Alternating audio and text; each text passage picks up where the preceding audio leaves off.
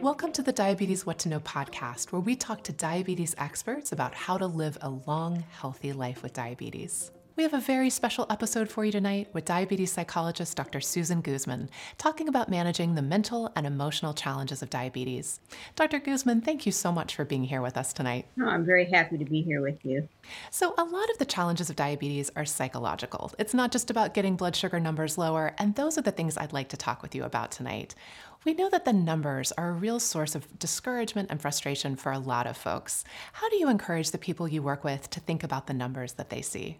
I really encourage people to think about numbers as just information to make choices, choices that are both informed. So, I see this number and gee, maybe I should, adjust how I'm eating that or the timing of that or thinking about what goes into that number. But some really important ways that can be helpful. One is you have to look at those numbers without judgment and you look at whatever information there is just to guide your choices.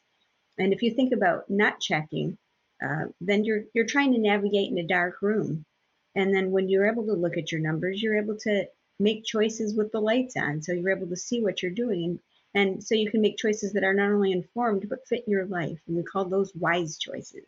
Oh, I love that because I think you're right. A lot of times people don't want to see like a quote bad number on their meter, so they won't check at all. And as you're saying, they don't have the information then to make the choices that might help them.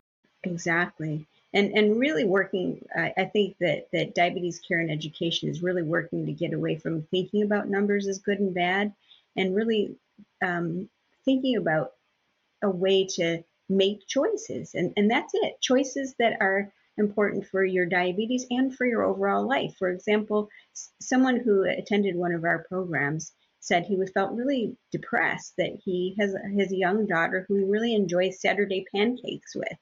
And he said, I felt like I had to give up all those pancakes and that I could never enjoy that meal with her again. And when he looked at his numbers, and indeed, when he had those pancakes, he did have an increase in his blood glucose, but overall, he could make those pancakes fit into his life.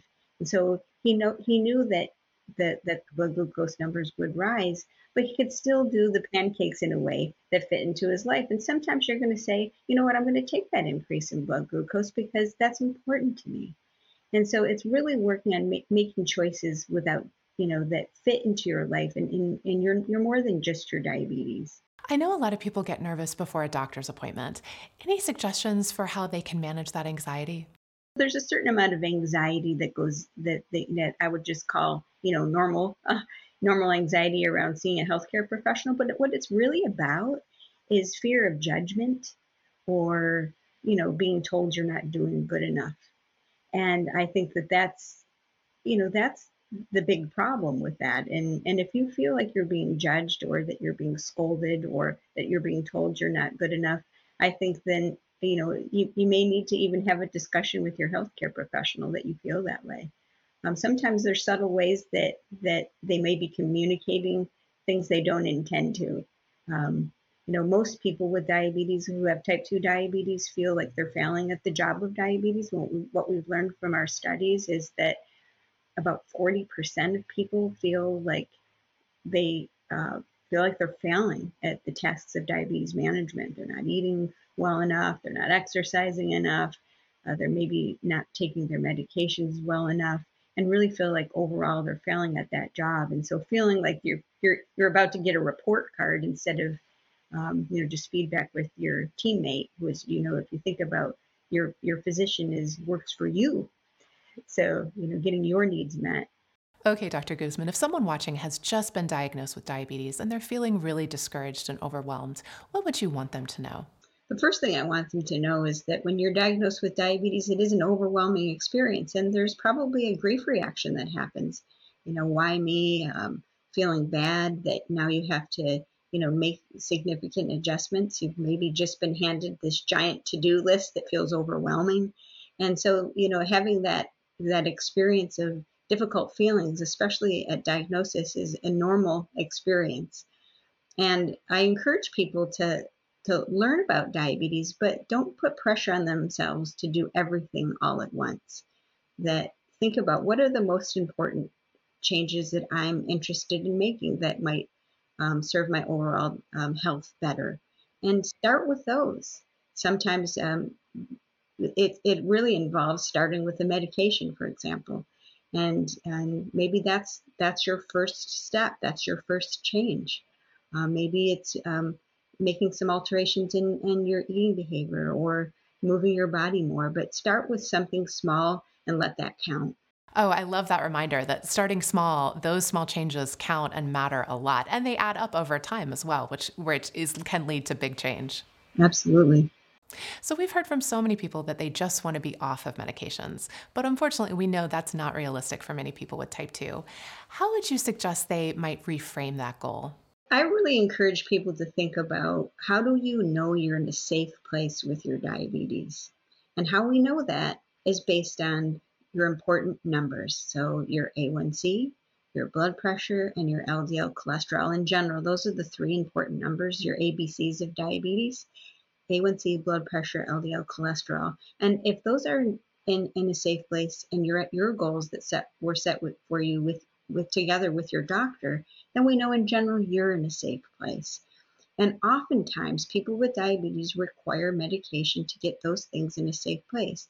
That's not a metric of how well you're doing, how many medications you're on. We only know how well you're doing with your diabetes by those important numbers. We only can know if you're in a safe place with your diabetes by knowing your important numbers. And so don't be fooled. Less medication doesn't mean that you're healthier, and more medication doesn't mean that you're sicker. So speaking of making changes and, trying to eat healthier and exercise more, we know that is hard to do. And, falling off the wagon sometimes is pretty much inevitable. How do you suggest people work to be kind to themselves while still prioritizing, making those healthy changes? I think that, that is key, because diabetes, sometimes people say it's not a race, it's a marathon, but marathon isn't even appropriate because marathons end too. And so you're trying to keep up these health behavior changes for the rest of your life. And so there are going to be times when you have setbacks in your life, or you'll have changes, things will take precedent, and, you might have to back burner some of your self-care activities. And it's normal to have your choices ebb and flow over time. And so I think that, doing what I call a healthy, good enough mindset. And what that means is, healthy, good enough is what reflects my best effort with everything that's going on with me today. And sometimes today, I'm not going to be able to make time for some of the things on other days that I would. And if you had a setback, then you can start over today. So what's my healthy, good enough today? It reflects your best effort, while also consider everything else that's going on in your life. So kind of embracing the idea of healthy good enough really kind of means being kind to ourselves, right? Like recognizing, hey, certain things are beyond my control. Sometimes my day goes haywire and I really don't have anything to do with it. How do you suggest someone start being kind to themselves, recognizing that, what they're doing is good enough and healthy enough today? A lot of people with diabetes are very hard on themselves. And I think that comes naturally, given how much people are being told that they need to do different or better. And so self-compassion can be really tough.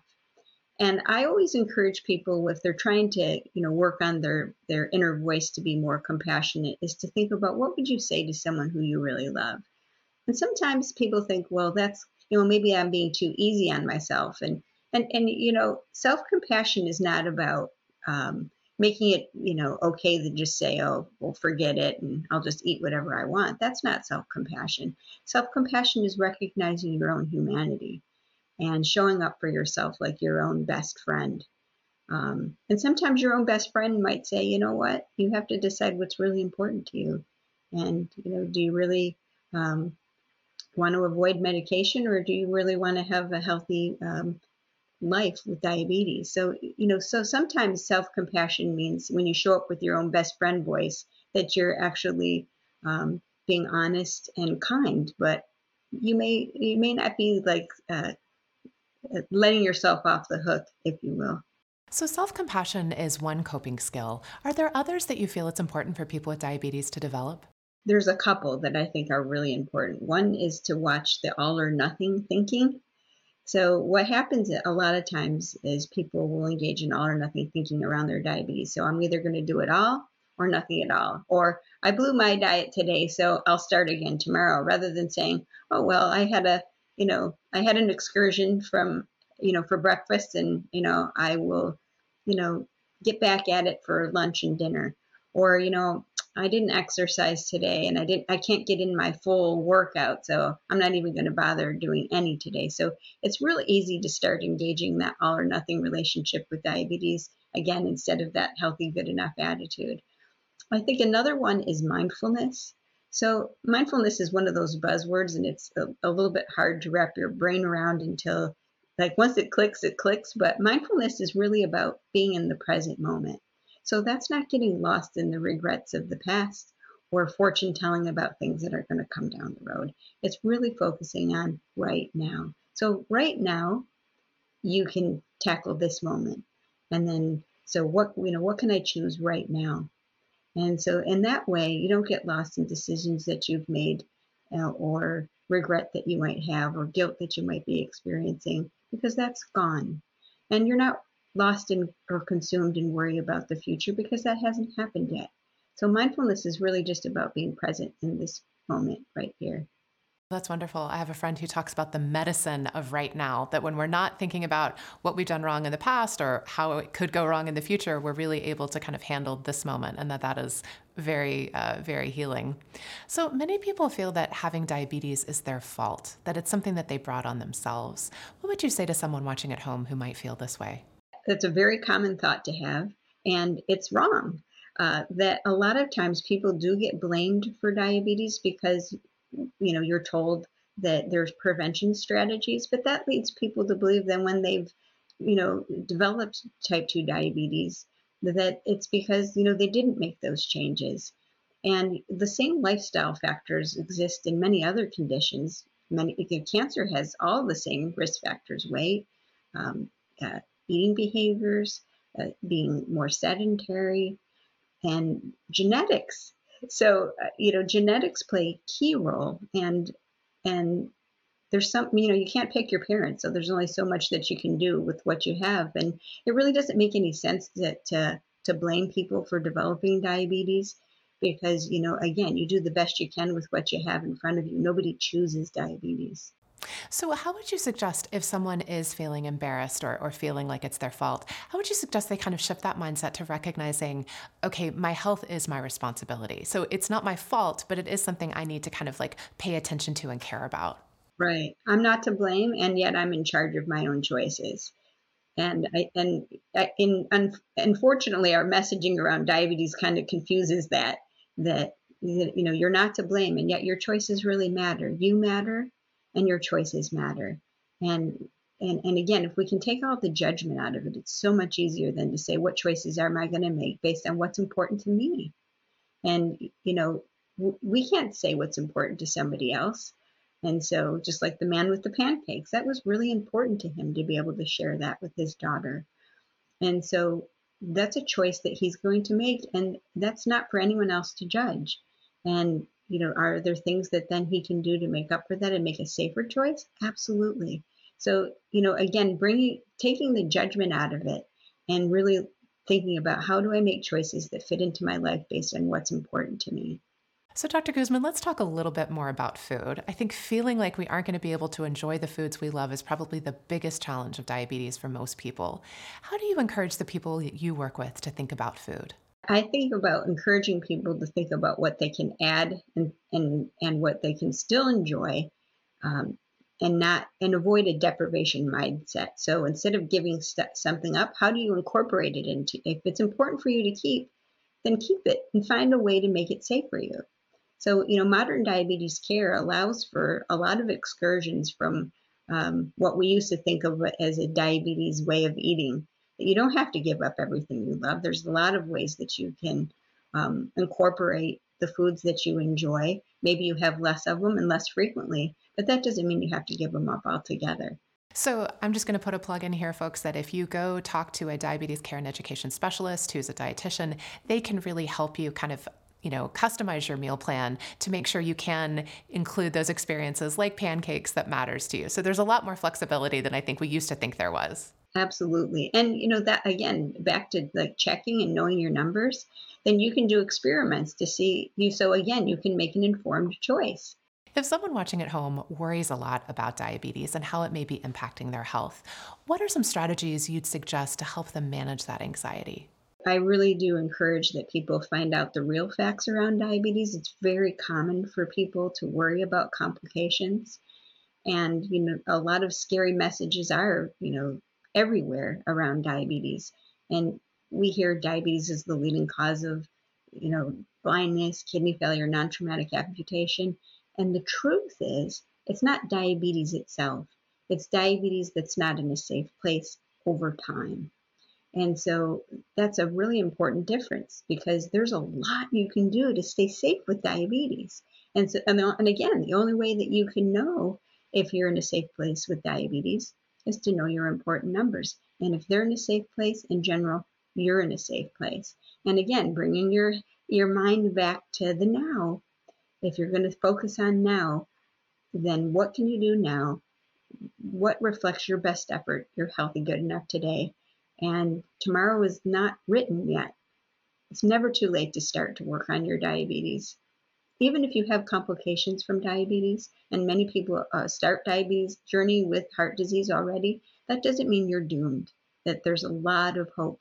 There's a lot with modern care. There's so much that you can do to stay well with diabetes, even with complications. Oh, that's such an inspiring message. So, Dr. Guzman, do you notice that your patients who have family support do better than those who don't? I think that the studies show that people who have someone rooting for them, and if it's not a family member, it's somebody, just somebody rooting for them, that they do better. Not just better emotionally, but better with, making health behavior changes because, diabetes is what's sometimes described as a team sport. And so if you feel like you're the only one in your home trying to make these changes, it is harder. So having family members, coworkers, friends, or even someone else with diabetes that's rooting for you and working with you to make changes, it can be very helpful. Any suggestions for getting a family member or a friend involved if they're not currently? I think that there's a lot of ways to start to involve people in your life in your diabetes self-management if that's important to you. Some people want their family members to have nothing to do with it. So I would think about before you start the conversation, think about what you really want. That's not a one-size-fits-all answer there. And so, think about what would I really want if I were to make an ask? And then ask. A lot of times people think those in their lives should automatically know what they're supposed to do, or that, if they loved me, they'd really just join in without me having to ask. But we know that that's not true with anything, and diabetes included, that, if you really want the support, it's important to ask for it and be specific. Like, it would really help me if you would join me in taking a walk after dinner, or it would really help me if those Oreo cookies that call to me, so every time that there's no one else in the room, if maybe we didn't buy them or we put them in a place that's not as easy for me to grab, or whatever it is that you feel like you need, ask for that support. Well, I really like those examples because they're very, very specific. And I think there's a lot of people have the experience of family members who want to help, but they just don't know exactly how to get started. So I really like the idea of making it really clear how they can help. Mm-hmm. And you can also say what's not helpful, so it's like, instead of policing my, behavior here, this is what you can do instead that I would actually find helpful. So one person on our Facebook page asked, how do you stay motivated with diabetes year after year after year? You said that diabetes isn't a marathon because even marathons end. What would you say to someone about kind of maintaining that motivation over the long run? That's a hard one because, again, recognizing that your diabetes is going to change over time, your abilities are going to change over time, and life changes over time. So bringing it back to what can I do right now based on what's important to me. I think to remember why you're bothering with all the job of diabetes is really important. Sometimes people are asked to make all these changes and never really explored, why are you bothering with that, those changes? Why does it matter to you? And thinking about, why you're managing your diabetes beyond, having numbers. What's important in your life? People will say things like, I want to be around to see my grandkids, or I want to walk my daughter down the aisle, or I like golf, and now that I'm finally retired, I want to be able to have the stamina to, walk the course, or whatever's important to you, to remember why you're bothering. And then again, get support if you need it. If you're feeling like you're burned out in your diabetes care, to make a plan for addressing it. So to refocus and picking things that can help you feel more successful. So glad you talked about diabetes burnout, because someone else shared on the page that they are just sick of doing all they need to do to be healthy with diabetes. And kind of as you alluded to the all or nothing phenomenon before, how would you suggest someone kind of find that happy medium between, doing that healthy good enough versus feeling like, if I can't do it perfectly, I'm just not going to try at all? That's a really big problem in diabetes care, that, people have that feeling that if you think about diabetes as a job, and the burnout literature comes actually from occupational burnout. And if you think about diabetes as a job, it makes sense. And burnout has two components. There's an emotional component, like, I just don't feel like I have gas in the tank for that anymore. Your get up and go, got up and went. And also it's showing up in your work product. And in this case, it would be your diabetes management. So that you feel like, because I'm so tired, I'm really not doing the task that I know I need to do.